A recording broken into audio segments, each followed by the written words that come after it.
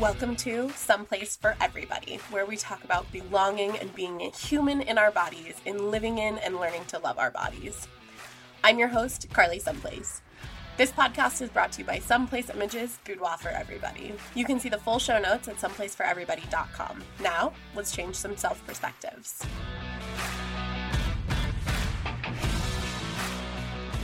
Hi y'all, it's Carly Someplace, and I'm so incredibly excited to bring back Dr. Ashley Zimmerman. Ashley, if you can introduce yourself with all of your lovely letters that go with your name. Hi everyone. I am a doctor of physical therapy. I am also a birth and postpartum doula, a Pilates instructor, and a pleasure coach. Which is so cool. Yeah. So that's me. I'm so excited. So, for reference, if y'all want to listen to it or haven't before, I had Ashley on episode 8 of the podcast, and we kind of started talking about pleasure during that, and kind of dove deep into just the beginning aspects of what you teach in pleasure coaching. But today we're going to chat about sex, and we're specifically going to chat about why sex should be pleasurable, I guess, and why pain shouldn't be happening during sex. I think it's a pretty common thing, especially amongst women, to be like, oh, it's supposed to hurt a little bit. And we're going to talk about it because it's not supposed to. Yeah. I mean, I think that's it, right? Is there's this thought that wherever it came from, probably from the time you were pretty young, because I think there's a buildup around the first time you have sex. And I remember my friends being like, oh, it's going to hurt. So you're kind of like scared to even do it in the first place. And then if it does hurt, there are things that's going to teach your body, right? And if it's sore the first time, I mean, I think that sometimes, that is going to happen. Now, if we had the education to have a partner that was supportive during that first time, or the education to do some self-exploration before the first time something else is penetrating your vagina, I think that would cut down on that worry and fear and the soreness during the first time you have sex. But I think just unfortunately in this society, there is this narrative that sex for females is painful sometimes, but that you should just grin and bear it. Bear it and be fine with it. Yeah. Yeah. So okay, so as a doctor of physical therapy, and we do talk about it in episode 8 that we had you on, pelvic health and wellness. So what is one of the most common causes of pain during sex, or are there common causes, or is it just a variety and depends on the person, or tell me things? Yeah. I mean, okay, so of course it's going to depend. Everybody is a little bit different, right? Right. It's never exactly the same for any two people. But some of the biggest and most common causes for pain with sex is past trauma. And yes, sexual trauma is part of that, but it can be any trauma. So it doesn't have to be just sexual assault or any other kind of sexual trauma. Any large traumatic event or the small little traumas that add up, all of those get stored in your tissue.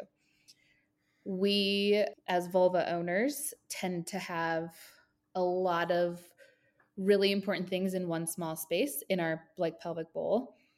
And there's a lot of tissue in that area. There's a lot of fascia in the fascia, which is the connective tissue in between everything that kind of holds everything together. That's where our emotion and our memory is stored.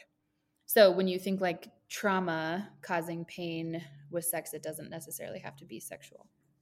And I want to make sure that I really want to name that, because people will say a lot, well, how does that even affect me? Or I feel like I caused that, or how come I couldn't just get over it? But if we don't do anything to move it out of our tissue, it's still going to be there, if that makes sense. So you didn't do anything to cause this. It isn't your fault. Your body's just really good at trying to protect you, really. Right. So it's just going to hang on. Storing it specifically in tissue that is close to and associated with sexual organs. Yeah. And then, okay, so then just purely physically, you can have tightness in your pelvic floor muscles.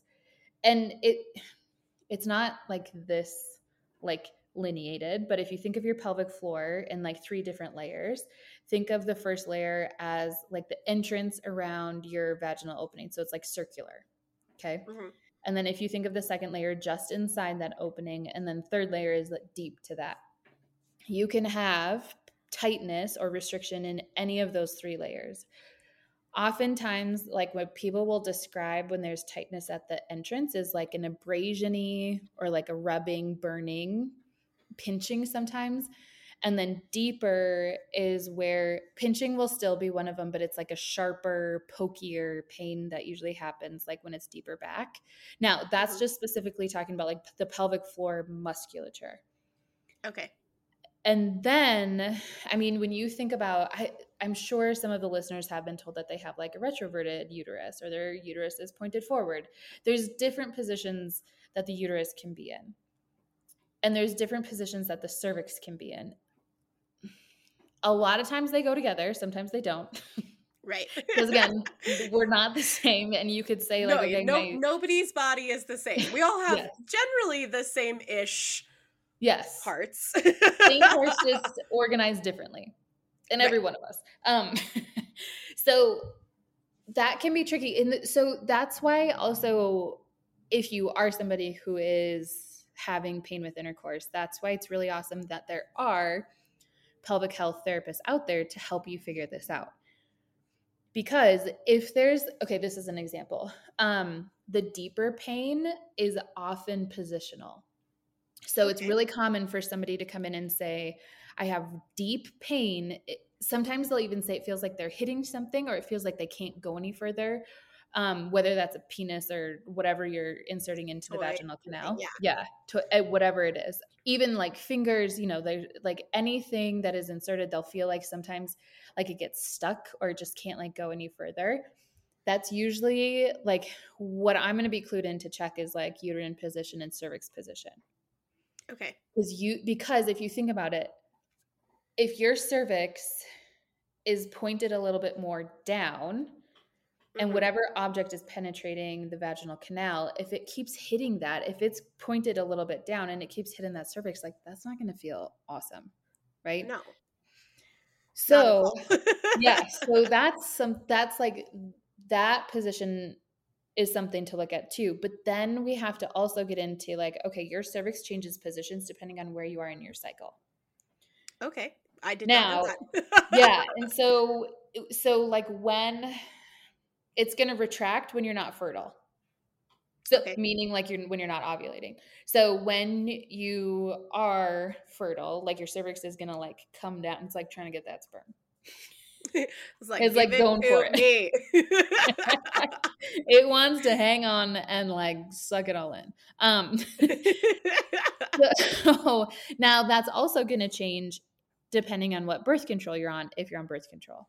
So like moral of this whole story is you are an individual and there are many different reasons why you could be having pain with sex, but you deserve to know those reasons and it doesn't have to hurt. Which I think is the big point, because I really do think that we are taught that like it's gonna hurt and it's okay if it hurts. And like, sure, if you're in a slightly weird position once or twice and it's like that didn't feel comfortable type thing, sure, move and change position. But I think that there's a lot of power in taking back, being like, okay, this hurts and it's not just like it hurt once and it's done type thing. This is continuous hurt or continuous pain, or pain every single time you have sex, not specifically potentially just with like one partner that was maybe not in the right position or too big or too whatever or anything, or with a specific toy that just doesn't feel comfortable anytime you use it, but other toys do. I think that speaks volumes, and I think that we're just so conditioned to be told it's okay for it to hurt, and it really shouldn't be okay for it to hurt. Right. And I think, like so for anybody who's like had a pap smear, and after the pap smear, they'll tell you sometimes there's a little bit of blood. Sometimes the cervix will look kind of like a strawberry. How strawberry has like the little like seeds on it? Yeah. And then so it's like a little bit inflamed, or it can be, right? It's not always. And so like if you like poke the strawberry, the flesh is pretty like thin, Yeah. and you're gonna like see the underside of the, or like the inside of the strawberry skin like pretty easily, right? Yes. The cervix kind of looks like that. It kind of like pulses like that. And so if you have a cervix that's been irritated, it could be just what part of the cycle you're on, right? So it could mean everything is totally fine. We just need to like give your cervix a little extra care. But if your cervix is irritated and it's not mobile, right? So like if your uterus is pointed back or forward or however, it's going to prevent the cervix from being able to freely move as well. Got it. Okay. So if you have, for whatever reason, a cervix that's been a little bit irritated, which could have been like from sex, it could have just been like a, you know, weird position, and you're like, oh, weird. And then you notice a little like pink because there's a little bit of blood mixed in with the tissue.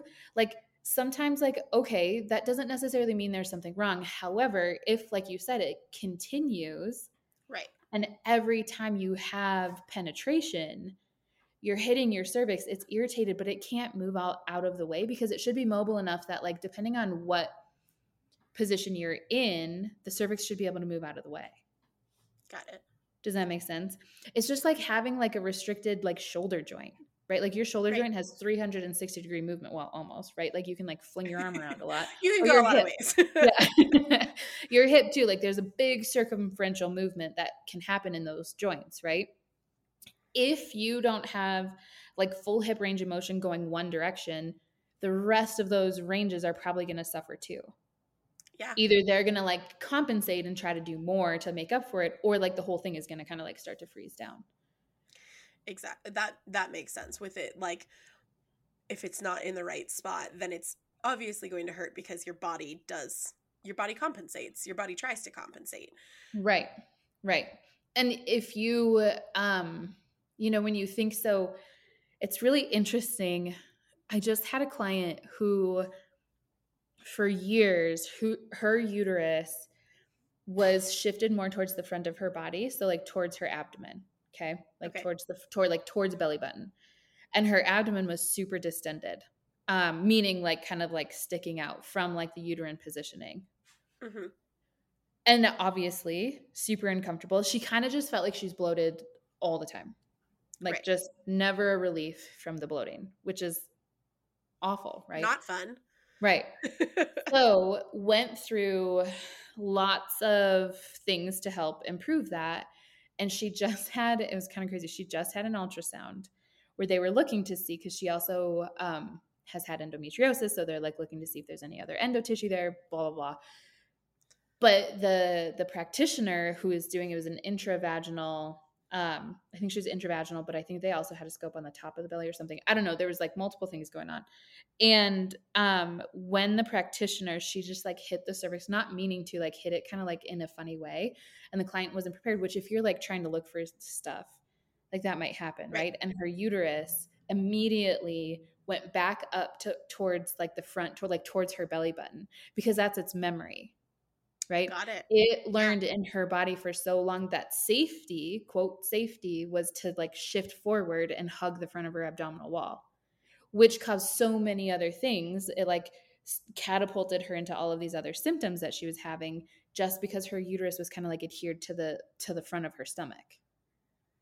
Wow. Instead of being able to rest back. And just that little twinge made her uterus jump back into that memory of like, oh crap, no, we got to go here.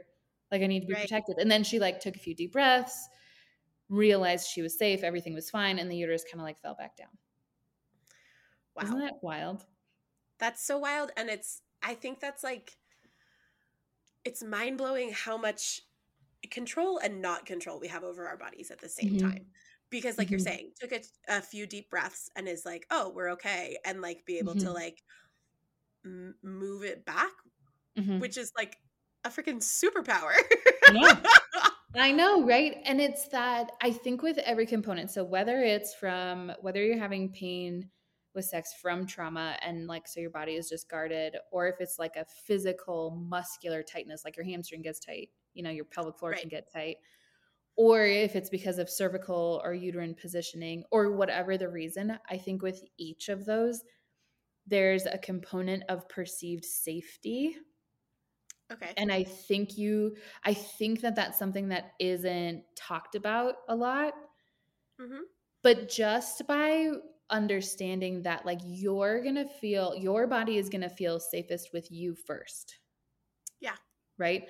And so when we're working on pain with sex, again, regardless of what is causing it, if there's no perceived safety within yourself, whatever kind of therapy or help you're getting probably isn't going to go far, Right. because your body's going to immediately go back to that response of absolutely not. We're not doing anything. We're retreating back to like our normal pattern. Right. And it's more of a deregulation of your nervous system, Okay. than it is about like, well, nobody's broken, right? But there's Right. very rarely like a mechanical hardcore, you need surgery, you got to like do something about this. Right. Right. There's It's not, a I broke my wrist and we can put a bar and a screw in it and it's going to Yeah, fix it. right. It's okay, because like she took a few deep breaths, she returned to like the safety within herself. She knew that the provider she was working with was safe, like she wasn't in any danger, and she was Right. able to like regulate her nervous system back down to like baseline to allow them to finish then the exam. Where Right. in somebody who hasn't maybe done some of the work to get to where she's at, because if that would have happened like in the very beginning of her journey, her Mm-hmm. uterus, first of all, wouldn't have been down in the first place, right? It Right. would have been up in that position against her abdominal wall. But then if something like hit her cervix that she didn't like, it would have like held on even tighter. And Right. so it's about finding the pathways in our nervous system that support the ability for us to regulate them versus staying in, we're either going to be like in fight or freeze or flee, right? Or Right. run. And so we have to figure out, and for each of us, that's different. We have to figure out how are we going to be able to regulate our nervous system back down to baseline so that we don't have to go through that every time. Does that Right. make sense? Yeah, it Okay. totally makes sense. It's very, I mean, it's important. So much, I mean, so much of what we talk about just in general on the podcast is learning to have trust and confidence in ourselves and move forward in Mm-hmm. our own actions and how we trust ourselves. There's so much trust involved in, I don't want to say bodies and confidence, but bodies and confidence. Like really, Mm-hmm. like each of us individually in our own bodies, we have to learn how to trust ourselves, or we're going to live in a state of fear constantly. Yeah. And that is, and you can see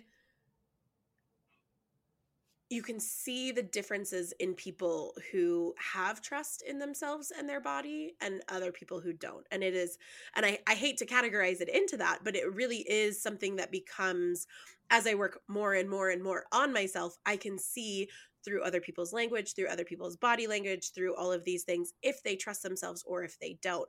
And a Mm-hmm. lot of it, there's so much that can come into that from obviously trauma, different situations, the way that you were raised, where you were raised, ethnic backgrounds, different. There's Mm-hmm. so much that comes into trusting ourselves and loving our bodies. And I don't want to have a specific group, but like white heterosexual cis normative men are like very confident in their bodies, and everybody else is like, let's figure it out for a second. Mm-hmm. Mm-hmm. And it's like, I mean, it's kind of a running joke that it's like, if we could all just have the confidence of like white men who think that they are all the things Yeah. in Yes. their bodies, and they think that their bodies are perfect and wonderful, which is Yeah. amazing and a lesson that I wish we could all learn from them, but Yeah. all the rest of us don't quite feel that confident. And I won't like super say that that's what it is, but we all, I mean, those are the people who generally are, I don't want to say like acting cocky, but like have that self-confidence air and that like Yeah. confidence in their body, um in general, that the rest of us kind of strive for. Yeah. And Carly, think about from the time that we are born into this current world, we are taught about the white heterosexual male. Yeah. All of the normative values that we have are for the white heterosexual male. And Exactly. so they grow up in a society that really supports them. It teaches them about their body. It teaches them that pleasure is normal for their body. It Right. teaches them that they are supposed to feel good in their body and that they have agency over themselves. They are the only group that gets that from the time that they are born. They are the only group that gets that. And so when you look at everything that I've learned about sex has been like self-taught, Yeah. you know? And I think that there are strides being made for sure, and I don't want to discredit anybody who is doing that kind of work because I think it's getting better. But when you think about the world that they grow up in and you think about the world that other people grow up in, it is night and day difference. It is. And so unless you're really dedicated to learning about your body, you're not going to get the information that you need, but the information that you deserve. That's just Absolutely. I think handed to them, you know? so I drove home from a trip yesterday with my boyfriend for 8 hours in the car, and we actually talked about we were talking one of the questions, we just like went through this list of questions, and we were talking about if you could take $1 million and use it to better society in some way, what would you do? And Mm, both of us literally looked at each other and said, well, $1 million isn't enough for society. It is yeah, for potentially one community. sure. And so then we started talking about like what we would invest in a smaller community with $1 million. And he answered that he would invest in income, like low income housing or just affordable housing, and being able to Mhm, give people, I mean, when we look at our basic needs as humans, shelter. And I said education, because I think that there's so much in education that can change so many different things. And I think the mhm, biggest thing of that is teaching kids about their freaking bodies. Like, mhm, just teaching them that there's no way to have a right or wrong body is step one. mhm, And then moving on from there and being able to like have, again, like, if I look back at sex education that I had in high school, it was so lacking. It was so lacking. And it was just like, and like, there's such a part of me that's like, okay, cool. Like, do what you need to do to have these better conversations. Teach boys separate from girls. Don't put middle school age kids all in the same room who are just going to giggle through the entire thing and not take yeah, it seriously. yeah, Separate people. Bring, just girls in, and then just boys in, or anybody who's non-binary can have their own class. Like, these are things that need to be happening mhm, within schools and education, mhm, because I don't want to say we can't rely on parents to do those things. There are some parents who are so good at parenting and are so sexually positive and are, use correct vernacular. This is a vagina, this is a penis, you have a clitoris, you have a vulva, yeah, like, these are terms, but a lot of parenting isn't like that. A lot of people mhm, want to soften these things. And mhm, again, and it's, you see this from one, that most parents expect their children to just go into heteronormative relationships. That, you'll ask a toddler, oh, is this your girlfriend? But like, heaven forbid right, that they kiss a boy, yeah, if they are a boy. And like, whatever, that is it, taking a lot of that away. But then as kids begin to grow up and explore, I think that anatomy should start being taught when you're like 5 in mhm, kindergarten. This is yeah, this is your body. And I think that in that, I don't want to say a sexual education starting at 5, but truly, you know, if you're a girl, people shouldn't be allowed to touch you here. People shouldn't mhm, be allowed to touch you in these places. If you're a boy, one, bodily autonomy. Nobody should be allowed to touch you unless you say so. Start right, with that with kids. right, And those are the type of things, that's the type of education that I think would truly change the world in how we perceive ourselves, in how we mhm, move forward with every type of relationship, and then how we move forward in the relationships with our bodies. And that type of, again, I feel like if I was raised in something like that and was told, this is how your body functions, these are the parts that you have, and these are the things that quote unquote should be normal for them. It shouldn't be like, oh, here, have a squirting orgasm every single time you have an Mhm. orgasm. That is what porn teaches us, and porn is not a teacher. Yeah. Yeah. All right. So with like the education thing, I think people get really freaked out because I think there's huge false narrative around like, okay, if you have quote sex education when they're 5, that means they're going to have sex when they're 5. But like, No, if you think of anatomy is like learning about consonants and vowels. You can exactly. know all about consonants and vowels, but know nothing about the English language, right? Right. And once you start to get into English language and speaking, there are so many different ways. There are so many, like, there's fluid speak, and then there's slang, and then there's like formal and blah, blah, blah, all of it, right? There's different ways. There's Exactly. cursive and printing and typing and all of that, right? So, but you don't go to the end. You don't go to reading a novel, a 600-page novel. You start Right. with like, You don't start with War and Peace. You yes, you start yeah, with the ABCs. right. And that's what it has to be. Like learning it's just so, it like makes me so mad that teaching a kid about their anatomy, you teach them, you freaking sing heads, shoulders, knees, and toes with them. Right. Like if we normalized their body, it wouldn't have a stigma. If we talked about it just like we talked about heads, shoulders, knees, and toes, Right. it would just be that. It would be their body parts. And if we taught them Yes. what body autonomy is from the time that they were young, we wouldn't have middle school age, mostly females, Yeah. middle school age females or vulva owners trying to figure out what is okay touch and what is not, Right. because they already know what safety is in their body. Yeah. Absolutely. And I think that, I mean, so much of this, if we're going to call it sex education, but like that is the type of thing that then middle schoolers aren't going to be potentially getting pregnant.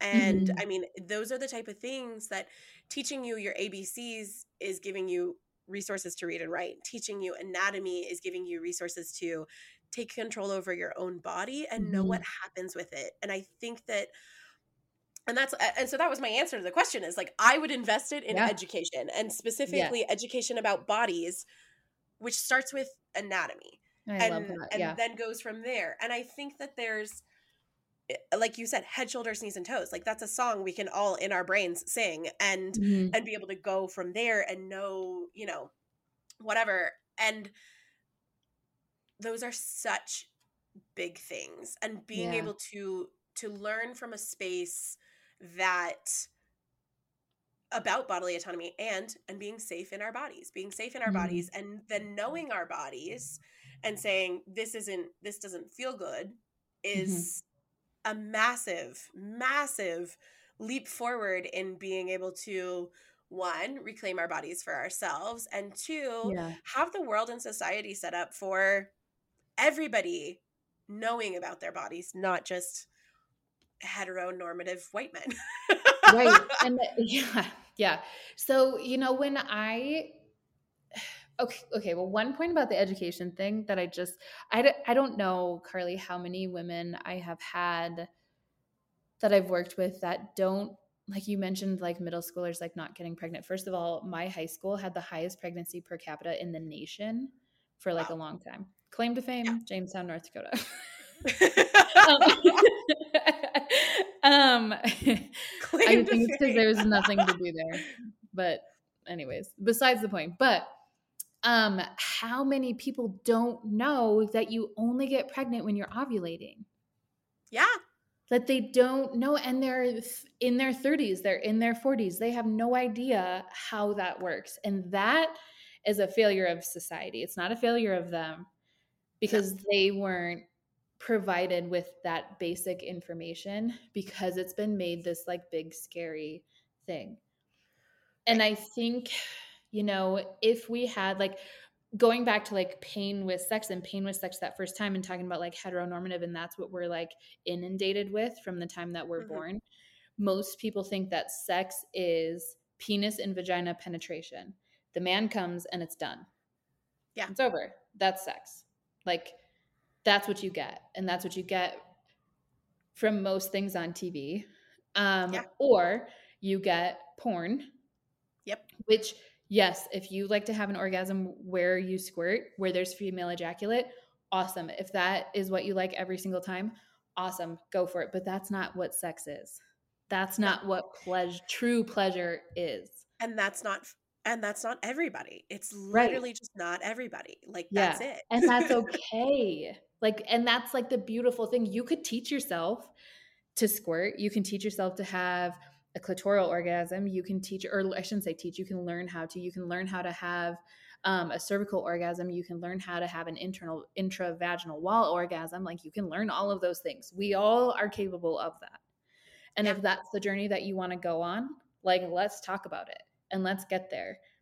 But like the fact of like slamming the penis into the vagina, like, think about how excited guys get for their first time. Like, heck yeah, Right. like, we're gonna do it, right? And then Right. the vulva owners over there like freaking out, like, this is gonna hurt.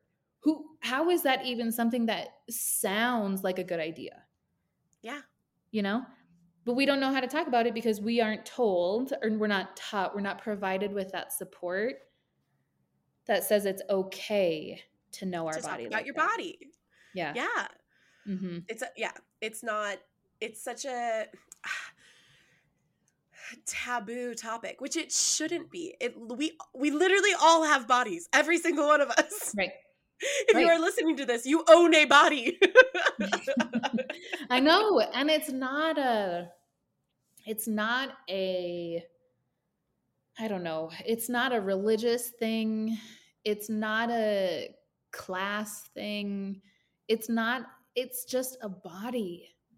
Like, it's a body, Yes. and those parts are there for a reason. We have a clitoris for a reason. Right. Turns out we're pretty lucky to have one. Exactly. And it's just like, when I show people what a clitoris looks like, they're like, what? They think it's like the little tiny ball, right? Yeah. Pretty much looks just like what a penis does on the inside. The only difference is the penis has a longer shaft. Yeah. That's it. On the inside, it looks the exact same. Just the penis has a longer shaft. That's mind blowing. Huh? I said that's mind blowing. Yeah. Yeah. It had like, and they're all made up. We call them different things because they're in different types of bodies, but so we call them different things. Right. Like, guys have a prostate. We don't say we have a prostate, but female ejaculate Yep. is essentially what the prostate gland is doing in the male. Right. And okay, well, so when you think about this, because this is just like a fun fact, this doesn't necessarily have to do with pain with sex, but since we're mentioning female ejaculate, you know how like there's a lot of stuff like, oh, it's pee, blah blah blah blah. First of all, like, smell it, it's not pee. It's not pee. And the reason why men don't pee when they ejaculate is the same reason females don't pee when they ejaculate. There's a stop. There's a stop that prevents. Right. That's why it's like hard to pee after sex sometimes. Right. Because your body has to, put like, that stop so like the bladder can't empty. You know what I mean? Yeah. Anyways, that's a side. That's a tangent. I like that. I like that fun fact. Yeah. So I do like that fun fact. Yeah. So like, and it's, even paying attention to those little things, like, if I pee after sex, do I have to sit there for a little bit? Sometimes, yeah. Because you're like, oh crap, like my body is still like, I haven't like given it enough time to like calm down. You know what I mean? Right. Like, yeah, it's the same thing. That's why men don't pee when they ejaculate, because their body naturally stops it, and ours does the same. Yeah. What? So cool. It's so cool. It's such a bodies are so fascinating and so amazing. And again, that's why I'm like, we need to learn more about them. We do. We really need to, like, it shouldn't require you going to school and becoming a doctor to learn these things about your body. It really shouldn't. Yeah, exactly. And like, this knowledge should just exist for all of us, and not in medical books, not in, anything. I think that it's so important, and it's so important. Yeah. I mean, I think that it's like learning, like, to keep going back to anatomy, like, it's like learning anatomy of anything, right? Like you learn like your arms and your legs and your wrists, like you learn all those body parts. And that's like the medical terms, right? Or like the Right. quote medical terms. Like we don't learn that what your humerus and your ulna is, right? Unless you're like going further into Right. anatomy, right? And so we don't have to know what every single muscle of the pelvic floor is called, but we should know that there's a pelvic floor. And we Yes. should know that there's like muscles inside of our pelvis that like kind of hold everything up. They're pretty important, right? Yeah. Arguably, the pelvic floor and the diaphragm are the most important muscles in your entire body. Yeah. But we learn about the diaphragm kind of, but we don't learn about the pelvic floor. And, you know, once we know the anatomy, then that's where like the beauty, like to go back to like learning like the English language, because, or any language, right? The beauty Yeah. of the language comes, I would argue that maybe English isn't like the most beautiful language, right? When you think of like the Yeah. romance languages. But Right. anyways, Italian, French, Spanish, yeah, romantic. like once you get into like the poetry of language, that's where it gets beautiful. And so if you Right. have the parts, then you get to know your language and your poetry in your body. And that's why it's individually beautiful for each person. Yes. Yeah. I love that. I love that analogy. So weird, right? Who wants to go to English 101 now? It's so true though. I think that, I mean, especially like, I mean, coming into my 30s, I've learned a lot more in the last 5 years about my body than I did the previous 20 years before that. Like Mm-hmm. that's pretty much where I'm at. And because at this point, I'm not afraid to ask questions and I'm not afraid to have conversations. And I think Yeah. that, and I mean, if this podcast can be anything, if this is a voice for anybody who's afraid to ask questions and do these things, like that's, you know, I mean, part of why I wanted to talk to you. Like, let's talk about these taboo subjects Yeah. around sex. And like, you have that knowledge because you did go to school and you did become a doctor and you did, you know, do all of these things, which is amazing. And now to have a platform to tell people like, hey, this isn't normal and we should be talking Yeah. about these things is huge. And I look at things like that and I look at how much I've learned in the last 5 years. And I mean, really the basis of this podcast is to share that we're all different, that every single body is different and every single body is deserving of being here. And Mm-hmm. in conversations that, you know, obviously I've had, not only does everybody deserve to be here and every body deserves to have its place, every body deserves to feel pleasure and not be in pain as well. Yeah. Like there's For sure. that aspect of it. And maybe that's a more unspoken part of what I say on the podcast, but like everybody deserves to have good experiences, feel happiness, feel love, feel pleasure, all of these Mm-hmm. things. Yes, that comes with the counter side of like heartbreak, pain, etc. Like we have all of these emotions that we run through, but we all are deserving of these things and our bodies are set up to give us these things, but we don't know how they work. Yeah. Yes. And you know, like, you know, you just said like, yes, that comes along with like heartache and, you know, all of the, like we have all of these emotions. But the thing that happens when you know your body so well, pleasure, yes, but just like in general, when you know your body and you experience like hardship or heartache or heartbreak or somebody like, you know, breaks up with you and you weren't expecting it, right? Right. Or cheats on you, whatever it is. If you know your body and you know what feels good in your body and you know how you feel safe, you don't veer from your path as far. No. You You can might be get like sad. pulled to the side. You might get Yeah. pulled to the side a little bit, but it's so much easier to get back onto your path and know Yes. that whoever is supposed to be there beside you, their path runs parallel to yours. It's not intertwined. No. It's parallel. And you get to stay on yours. But that doesn't come if you don't know your body. Yeah. You Very get much thrown so. way off the cliff if you don't know your body because you're going to Very be much trying so. to like fit something else. You Yeah. know, if you already It's know your body, you're not going to budge. no. It's such a bodies. I mean, and I didn't know that tissue holds trauma, but it makes so much sense. It Yeah. really makes so much sense. And I think that there's such an interesting correlation into that and just who we are in our bodies and And I see things of like people who make other people change their bodies and then how Mm, that holds trauma. I had a mhm. client whose ex forced them to get a weight loss surgery.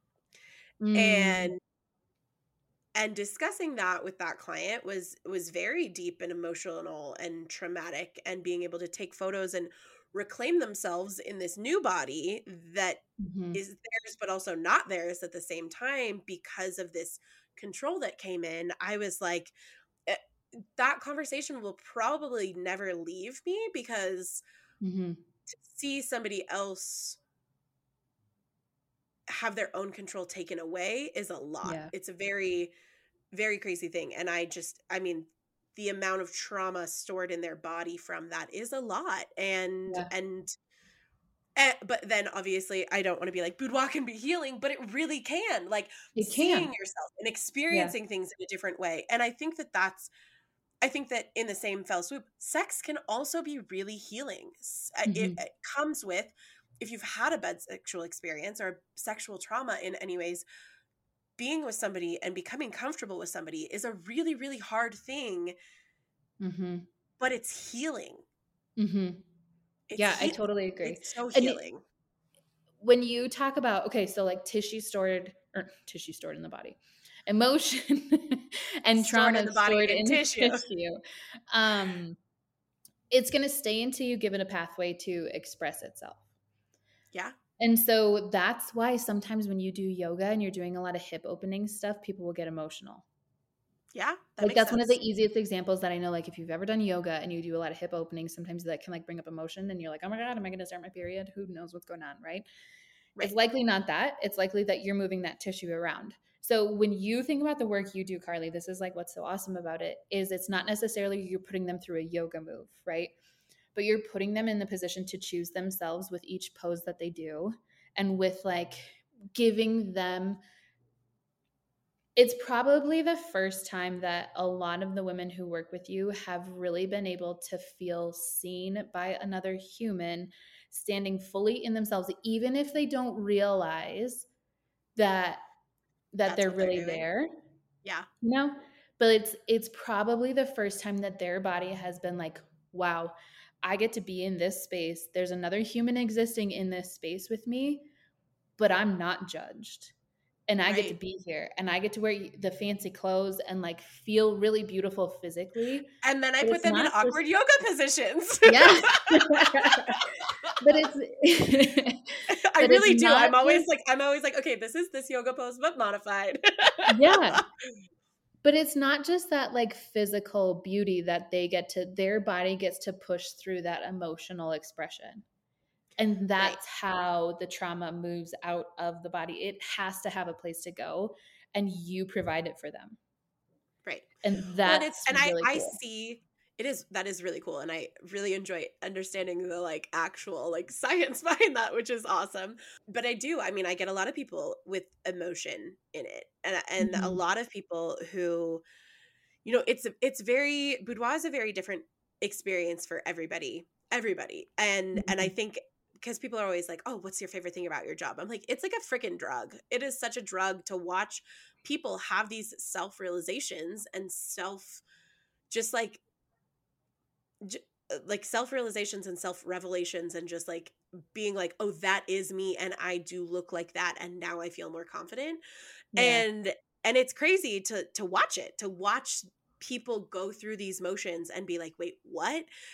I mean, my most common question is that actually me? And it's like, I'm like, did you see anybody else in here with us? Like, and Oh. it breaks my heart every time, but it also like my automatic reaction is, of course it's you.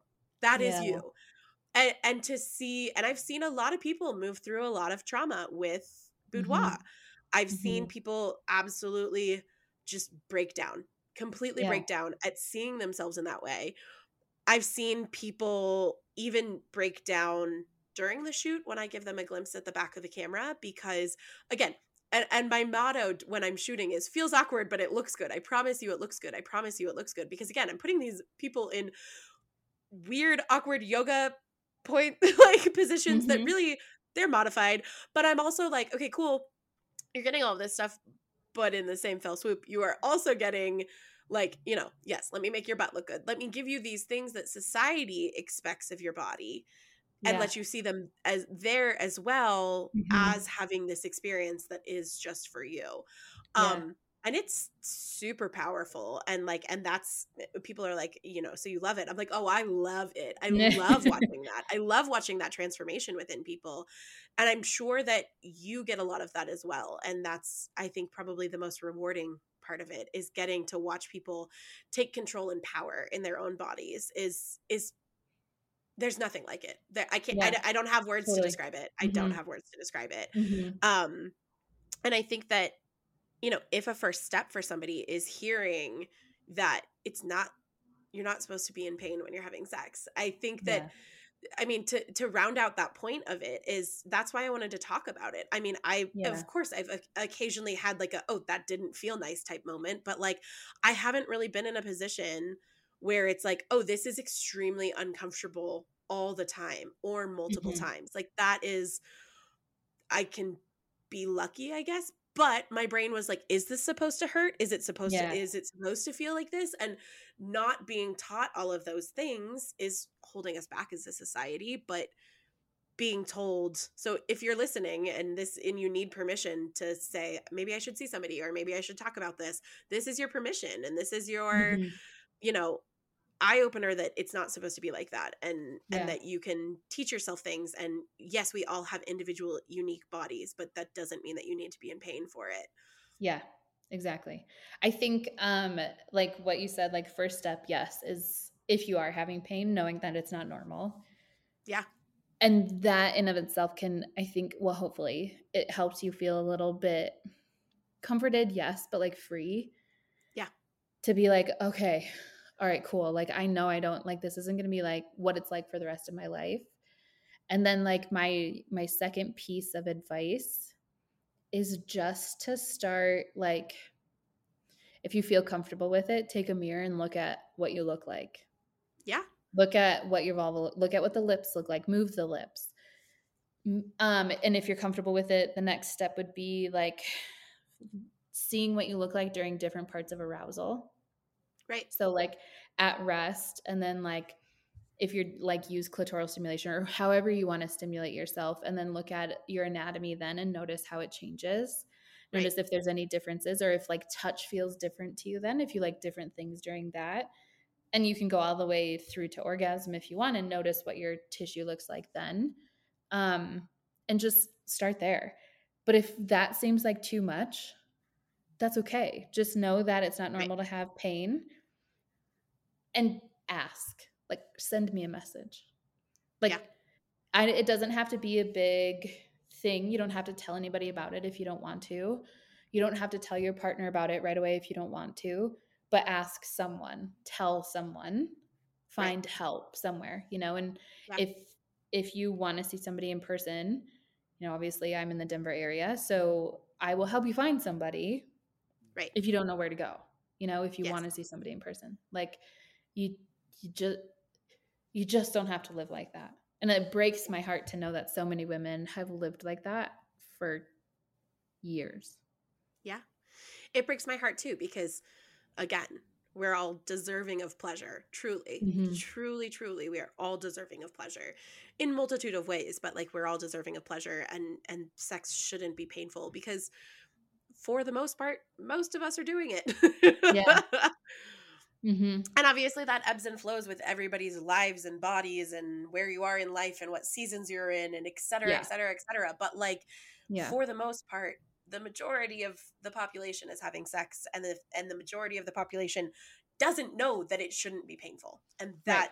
that's crazy. Yep. Exactly. Completely crazy. Yeah.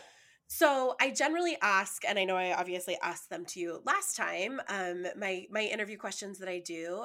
So I'm trying to see if there's like a way I can, like, if we can specifically bring them back into this. But I obviously have asked you, like, when did you come into being comfortable with your own body and having Mhm. that journey? And I think, so let's flip that specifically for this conversation. When did you become a lot more comfortable in your sexual self, of like knowing and giving your body permission and giving these different things, when, like, what did that look like for you? And my second question being the resources for that. Obviously, I'm going to assume that going to school for studying all of this had some of that to do with it, but Yeah. Okay, so I was really fortunate in that my first partner, like first person for just like play, but also first person for like penis and vagina penetration. It was actually a very, very good experience. And I don't, I've often thought about like calling him and thanking him because he didn't know what the heck he was doing. And I don't right. know, like, I don't know what made me feel so I think probably just because I was like comfortable with him, really, I Yep. think is what it comes down to, is that I made sure that every time we were doing anything that I was taken care of. And I Right. didn't worry about what he thought. And I honestly, truthfully, I don't know what that was. I think maybe it just comes down to like being comfortable with him. I'm not really Right. sure. And then I had a partner who was complete opposite end of the spectrum. And there was pain involved with that and shame and like disgust and all of that stuff. And so that kind of like knocked me like way off the charts. Right. And I feel like, yes, my education, but I think that the greatest resource was myself. Yeah. Um, and just starting a conversation with myself of being like, hey, how are you feeling right now? Right. It's so simple. It can seem so simple, but like multiple times throughout the day, like, what do you need? Do you need water? Probably should have some water. Do Yeah. you need to step outside and like feel the sunshine? Like, it doesn't have to be anything big and crazy. And in terms of like pleasure, like sexual pleasure, I should say, knowing like what touch my body needed Mhm. from myself first was probably the best thing that I learned. But again, that was like all self exploration, right? It Right. wasn't like my books teaching me to do that. Right. It was the things that Your I books were sought out teaching for you names, myself. and your books were giving you like the anatomy of it. Yes, exactly. Yeah. But it wasn't teaching me like what flows in my body feel good, Right. you know? Right. And that was And all important to me. say as well, that's different for everybody. Yes, 100%. And so, like, when you think about like what I do for a living, it's not my job to tell you like, hey, do this and this and this and this and this and this. I can give you And it's going to be suggestions. pleasurable. Yeah. Yeah, I can give you suggestions. I can help walk you through some things if you have questions on it, but my job is to be the guide to help you figure that out. I'm giving you the authority that you need to like figure it out yourself with the Right. support of me being there. If Right. that makes sense. And oh yeah, Yeah. absolutely. You're a guide, but you're also an expert in the anatomy side of it. Well, if we go Right. back to the like English version of it, of like the English language, you're an English teacher. You're not Yeah. writing their poetry. Poetry Right. is different for every single person. Yes. You're giving them, this is, these are the things that make these things go. This Yeah. is I'm showing. the Yeah. physicality in your body that changes these things. You have Yeah. all control over how you create it into what your body wants, Yeah. which Yeah. is cool. So fun. I like that. I like that new title for you. Yeah. um, and then my last question is, what advice would you give your younger self? And let's talk about, what advice would you give your younger self sexually? And that younger self can be last year, that younger self can Mhm. be, middle school, or anytime. I think the biggest thing, like looking at my younger self with that first partner, Right. I really wish I would have kept that the rest of my life. You know what I mean? Yeah. And when I had that partner who was really awful, um, in like treatment of me, I mean, Right. you know what I mean? Um, Yes.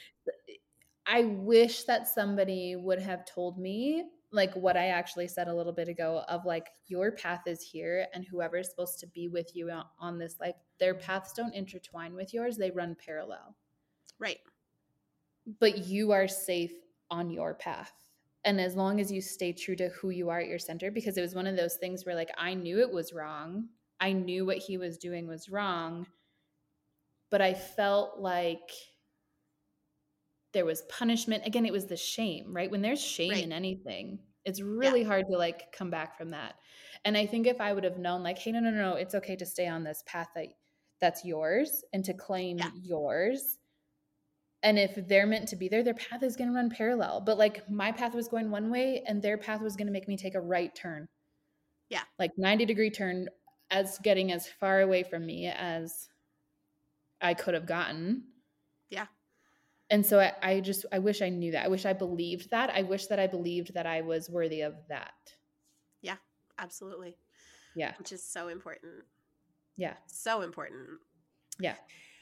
Okay, Ashley, where can people find you on Instagram to reach out to you if they want to, if they, have questions or if they are having pain during sex and possibly need a resource? Obviously, the podcast spans more than just locally. So if you are in Denver, obviously you yourself are a resource there. But I know that you have a network of, trusted experts that you have and that you can find and help people with in different areas for being able to do that. For sure. And I don't ever have a problem with that because I feel like we just have to help each other, Yeah, absolutely. So on Instagram, it's at Ashley DPT, or you can go to drashleyzimmerman.com and there's a way to get a hold of me on there. Perfect. I love all of that. And I love that. And I'll encourage anybody listening that if you do have questions or if you do want to reach out to Ashley, she's lovely. She's lovely and she's nice. She's not scary, y'all. I promise. As I hope you can understand from this conversation and past ones we've had, as well as I'm sure future ones that we're going to have. So Ashley, thank you always for coming on and educating us. And it's been the best. So thank you. Thank you. Yep. Thanks so much for listening to Someplace for Everybody. If you loved this episode, would you mind leaving me a review in your favorite podcast app and subscribe to the show? If you're looking for a community to love on you and support you in your self-love journey, come join our all-gender Facebook group, Someplace for Everybody, which can be found in the show notes at someplaceforeverybody.com. Until we meet again, be kind to yourself.